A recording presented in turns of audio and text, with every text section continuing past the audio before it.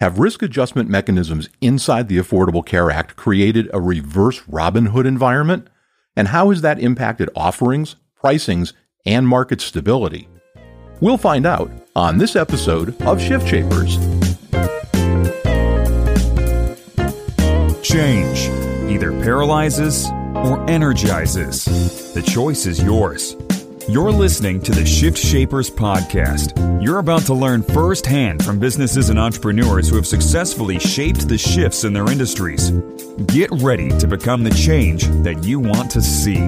Here's your host and Chief Transformation Strategist, David Saltzman. This episode of the Shift Shapers podcast is brought to you by Captivated Health, a captive insurance arrangement designed specifically for educational institutions. If you have clients in that vertical, you know the healthcare deck has been stacked against them. Today, Captivated Health offers the stability, control, and savings they've been waiting for. For more information, go to www.captivatedhealth.com or click on the company logo on the Shift Shapers website. How can you be the first to know about each week's podcast and get on the list for special listener-only content? It's simple. Go to shiftshapersonline.com and click the subscribe button. On this episode of Shift Shapers, we welcome Tom Policelli. Tom is CEO of Minuteman Health, which is a not-for-profit that provides benefits to small businesses and individuals in Massachusetts and New Hampshire. But we're not going to talk about any of that stuff. What we are going to talk about is a little-known and frequently misunderstood provision of ACA, which is called risk adjustment, and how it's created some perverse incentives, but also a great deal of market uncertainty. So with that, welcome, Tom. Thank you. So let's level set. What is a risk adjustment mechanism? Well, the idea behind risk adjustment is pretty straightforward and has been used for a bunch of years. And the idea is to say, if there are multiple insurance companies in a given marketplace, you want to reward an insurance company for being better at doing their jobs and not for just having healthier people. So the idea is you try to find a way to measure the relative health status of the populations at each insurance company and adjust for it. So if one insurance company has people that are 10% healthier than the market, then they're going to pay into a pool. And if another carrier has people who are 10% sicker, they'll pull money out of a pool and it will adjust. Insurance companies have voluntarily done this in several different risk adjustment mechanisms over the last 20 years. The largest right now is Aon Hewitt's, about 3 million fully insured members. And a very, very different form of risk adjustment is used by the federal government in Medicare. And in that, insurance companies are basically have to prove that they can do a better job than the federal government. That's been relatively straightforward for insurance companies to do. So for most mere mortals, risk adjustment is something that unless you're kind of a student of that portion of the business, it might not have crossed your radar. And then even prior to ACA, and we'll delve into ACA because it's most of what we're going to talk about, but Massachusetts had a little dabble with and is still doing. Are they not risk adjustments? So Massachusetts, I guess 2 chapters in the Massachusetts story. The first chapter was Massachusetts did healthcare reform half a dozen years before the federal government did it. And Massachusetts elected to not put in any form of risk adjustment for this new population. And it's interesting because a lot of people theorized that that would create problems, and it actually did not. Premium increases were small, the market was stable, percentage of uninsured dropped to 2 or 3%, and it worked out pretty well. When the ACA was passed, it required there to be a risk adjustment mechanism. And so the state then established its own following the federal guidelines. But it was really because the feds required it. And even when Massachusetts did it, CMS, the feds had to approve each and every line item in it. So it's really a federally imposed idea for Massachusetts and obviously for the whole rest of the country under the ACA. Why did the framers of ACA think that this kind of a mechanism was going to be necessary? What behaviors were they trying to induce? They were trying to do 2 things that are deeply related. One is they wanted to make sure that certain insurance companies wouldn't be able to cherry pick and just pick healthy people. And the second thing they wanted to do was to reward insurance companies for enrolling the sickest people. And those are obviously related, but they don't have to be taken to the extreme that CMS, again, I keep saying CMS, Center for Medicare and Medicaid Services, it's federal government. What CMS did was design a formula that took that to the extreme. So it's significantly over-penalizing people who are being scored as being healthier. An underlying score doesn't mean they are healthier. It just means the way the feds score them, they look healthier. And it overpays for people who are scored with certain kinds of sicknesses. And not to get into the weeds too much, but whenever you set up a mechanism that is penalizing structurally one section of the market, that part of the market disappears. And we're seeing that. And the feds report this themselves. The younger, but more importantly, the healthier people are simply abandoning the market. And that means that prices go up for everybody. If you have nothing left but a group of sick people, premiums are going to be extremely high, and your uninsured rate is going to stay high also. And so that's the dynamic the feds have accidentally set up here, is one that is driving out the very people that any insurance pool needs, right? You don't want to just offer homeowners insurance to people whose houses are smoking and may indeed burst into flames.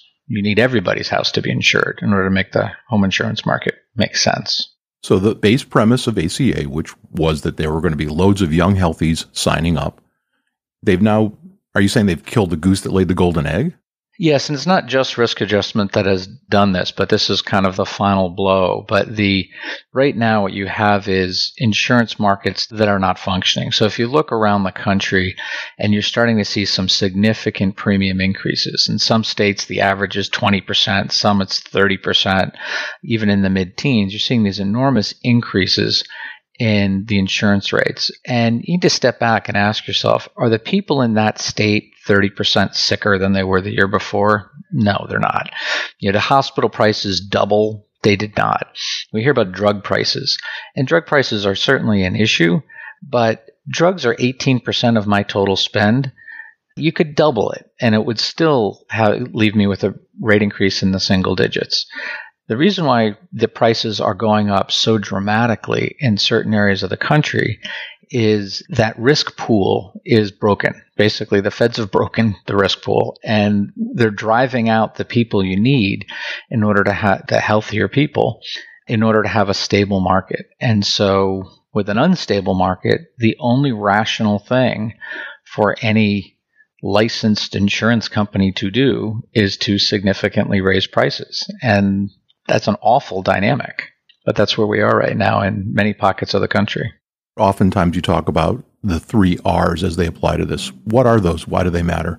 So the 3 R's were established by law in the ACA, but the portion that established them is very small, and it's entitled stabilization, market stabilization. So Congress required in the law that with all these changes, CMS put in some programs that would help dampen fluctuations and keep the market working. And these 3 things were, number 1, risk adjustment, which we've been talking about, and that goes on forever. And then there were 2 temporary programs. One was called Reinsurance, and the other is called Risk Corridor. And if you'd like, I can go into briefly what each of them was supposed to do. It's a little bit geeky. If you would, please. Sure. Okay, so reinsurance is the simplest. And reinsurance simply says for any claim that goes over a certain dollar amount, the federal government will administer a pool. This is all supposed to be just insurance industry money that will reimburse an insurance company a portion of that claim. So if a claim, for example, goes over $75,000, the federal government will reimburse half of the amount over $75,000 but below $250,000. And the money to fund that comes from an assessment that is charged to every single insurance company and self-funded entity.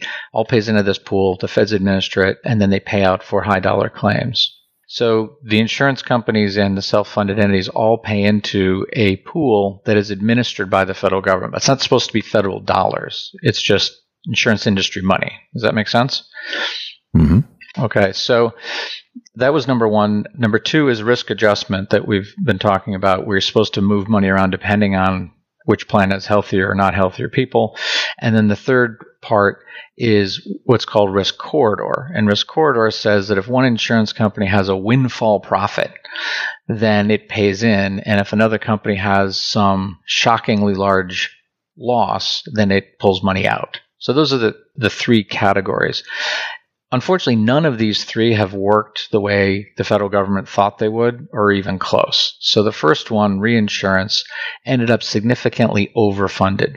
The federal government charged way more money than it needed and ended up basically paying out enormous windfall profits to certain insurance companies. And a lot of those monies went to companies that really weren't playing on the exchange, playing much. The second, the risk adjustment we've been talking about, really has two problems with it. One is it's scoring people incorrectly. It's scoring people as being healthier than they are, particularly for a fast-growing company, because you don't know enough about those members yet. You don't have their 5 years worth of claim history on them, so you don't know what's out there. So they get scored as being too healthy. And then, getting the weeds on you here, but then the real kick in the pants on risk adjustment is then when you're scored as being healthier than you are, you don't pay out based on your costs. You pay out based on the market average premium. What that does is it penalizes any affordable plan and any lower cost plan. So basically any bronze plans automatically penalized. Any company that's offering a focused network with high efficiency providers, automatically penalized. So none of that makes sense. And then the last, the risk corridor, was again supposed to be funded by insurance industry money, and that ended up only paying out 12.6 cents on the dollar last year. And we'll see about this year, but it's not expected to be much better this year because, again, the feds calibrated this incorrectly. They did not understand that risk adjustment would create massive volatility, and that massive volatility has then bankrupted the risk corridor program also.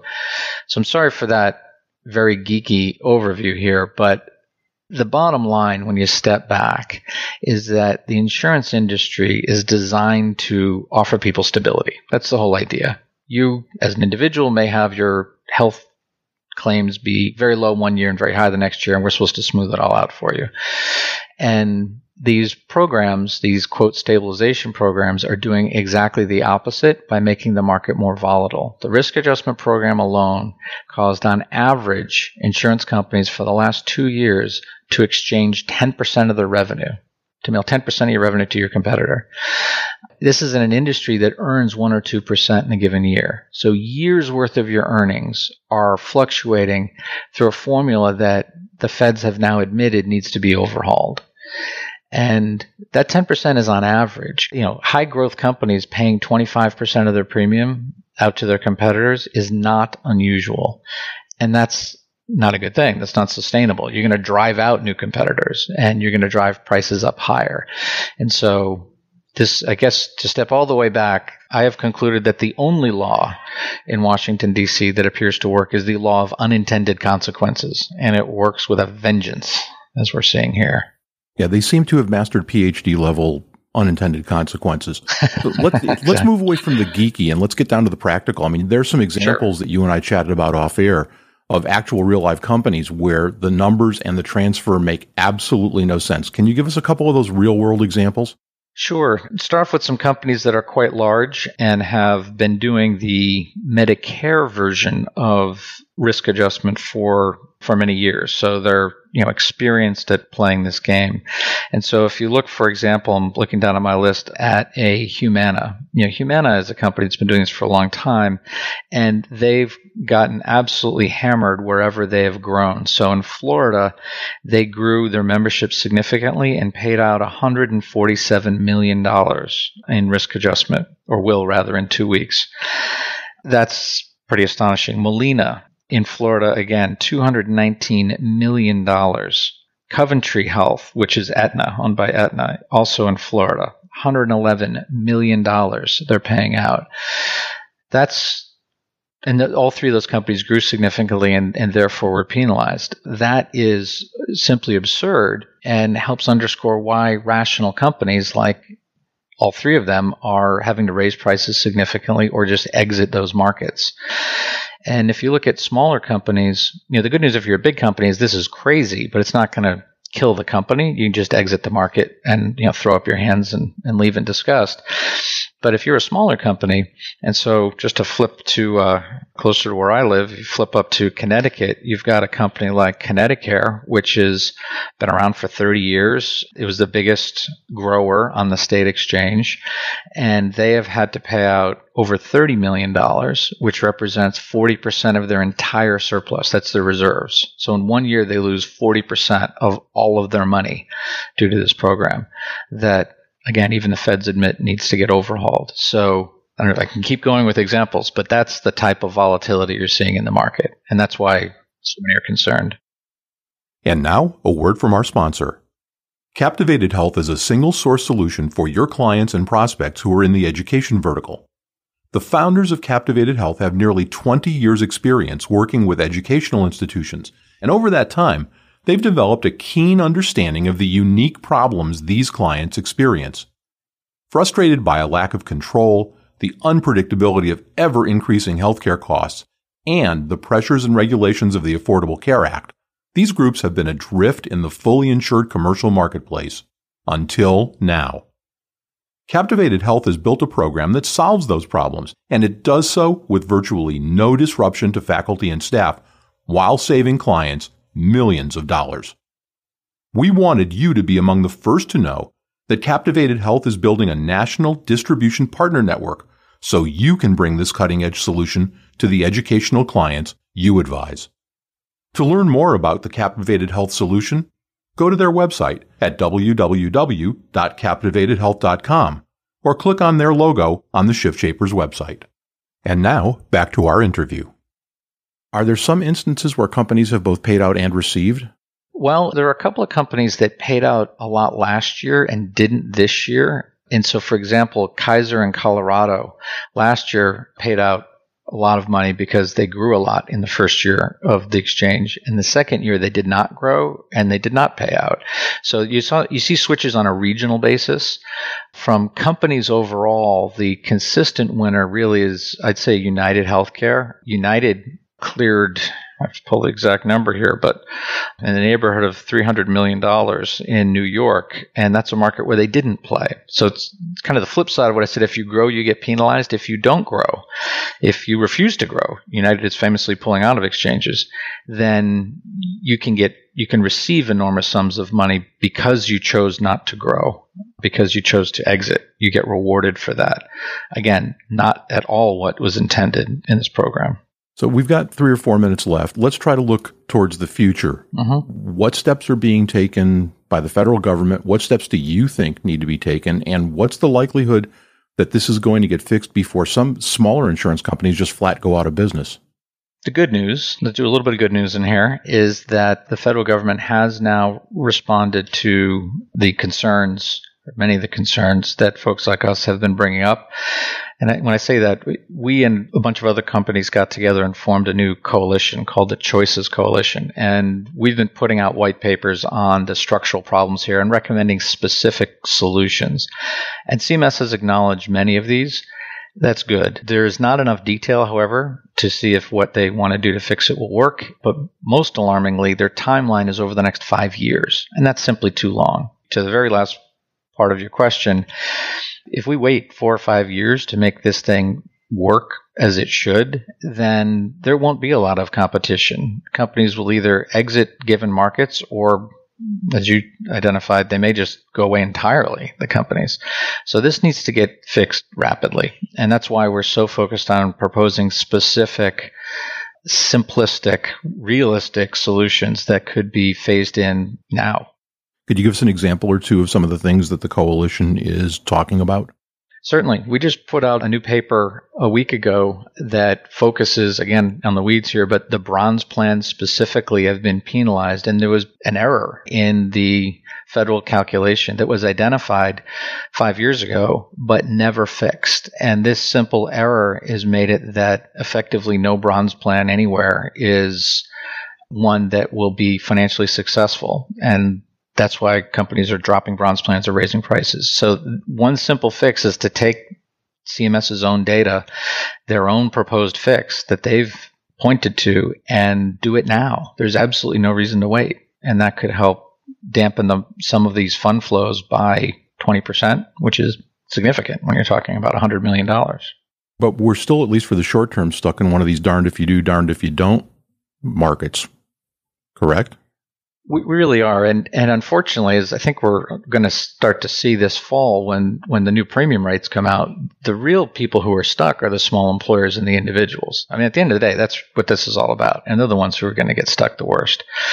But what this, I guess, again, in the faint good news category, is that very, very little of what needs to get fixed has anything to do with Congress in passing a law and all that, because that's complicated and time consuming.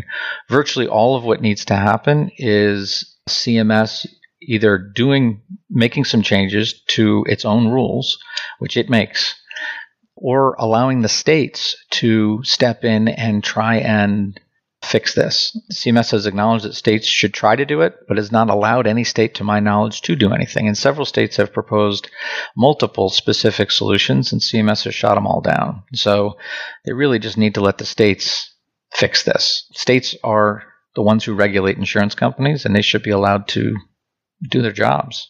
Well, there's a lot of action on the state front. I mean, Evergreen Health in Maryland has filed a lawsuit. That's right. I know that Illinois' acting insurance director told the Land of Lincoln, which is a health co-op out there, not to make its 2015 risk adjustment. There are also initiatives going on in New Mexico and New York and Connecticut. Are any of those getting traction?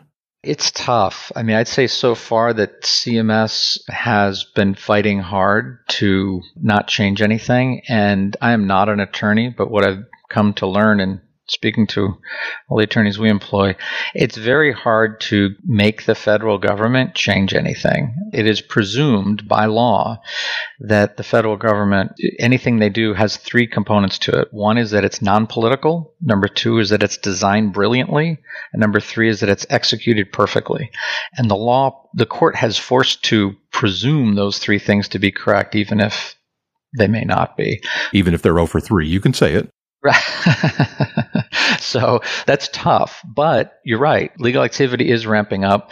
There's a few other, Molina's suing, Highmark is suing, there's a lot of legal activity. Every single insurance company is getting phone calls from law firms all over the place because they're all realize if you step back and what I mentioned earlier, when you're talking about huge portion of your revenue swinging due to these formulas that aren't really working well, hammering on the capital base, every CEO and every board member out there has a fiduciary obligation to step back and say, well, what can we do about this? And, on the menu of things that must be considered is legal action. So I think every company is considering it. What companies choose to do, we'll find out over time. But you simply have to when, as someone with a legal obligation to protect the assets of the company, you have to do everything you can to evaluate what you need to do. And we're doing that. We've hired lawyers and we're reviewing it and regular meetings with our board. You have to. This is too extreme. Well, a good place to push pause on this conversation, Tom, but we do hope that you'll come back again and update us as things change. Well, thank you very much. I really appreciate it. Tom Policelli, CEO of Minuteman Health, which is up here in my neck of the woods, Massachusetts and New Hampshire. Tom's given a lot of study to this. Tom, thank you so much for sharing your expertise with our audience today. I really appreciate the time. Thank you. The Shift Shapers podcast is a production of Strategic Vision Publishing and David Saltzman. This podcast may not be reproduced in any form, in whole or in part, without the express written permission of the producers. All rights reserved.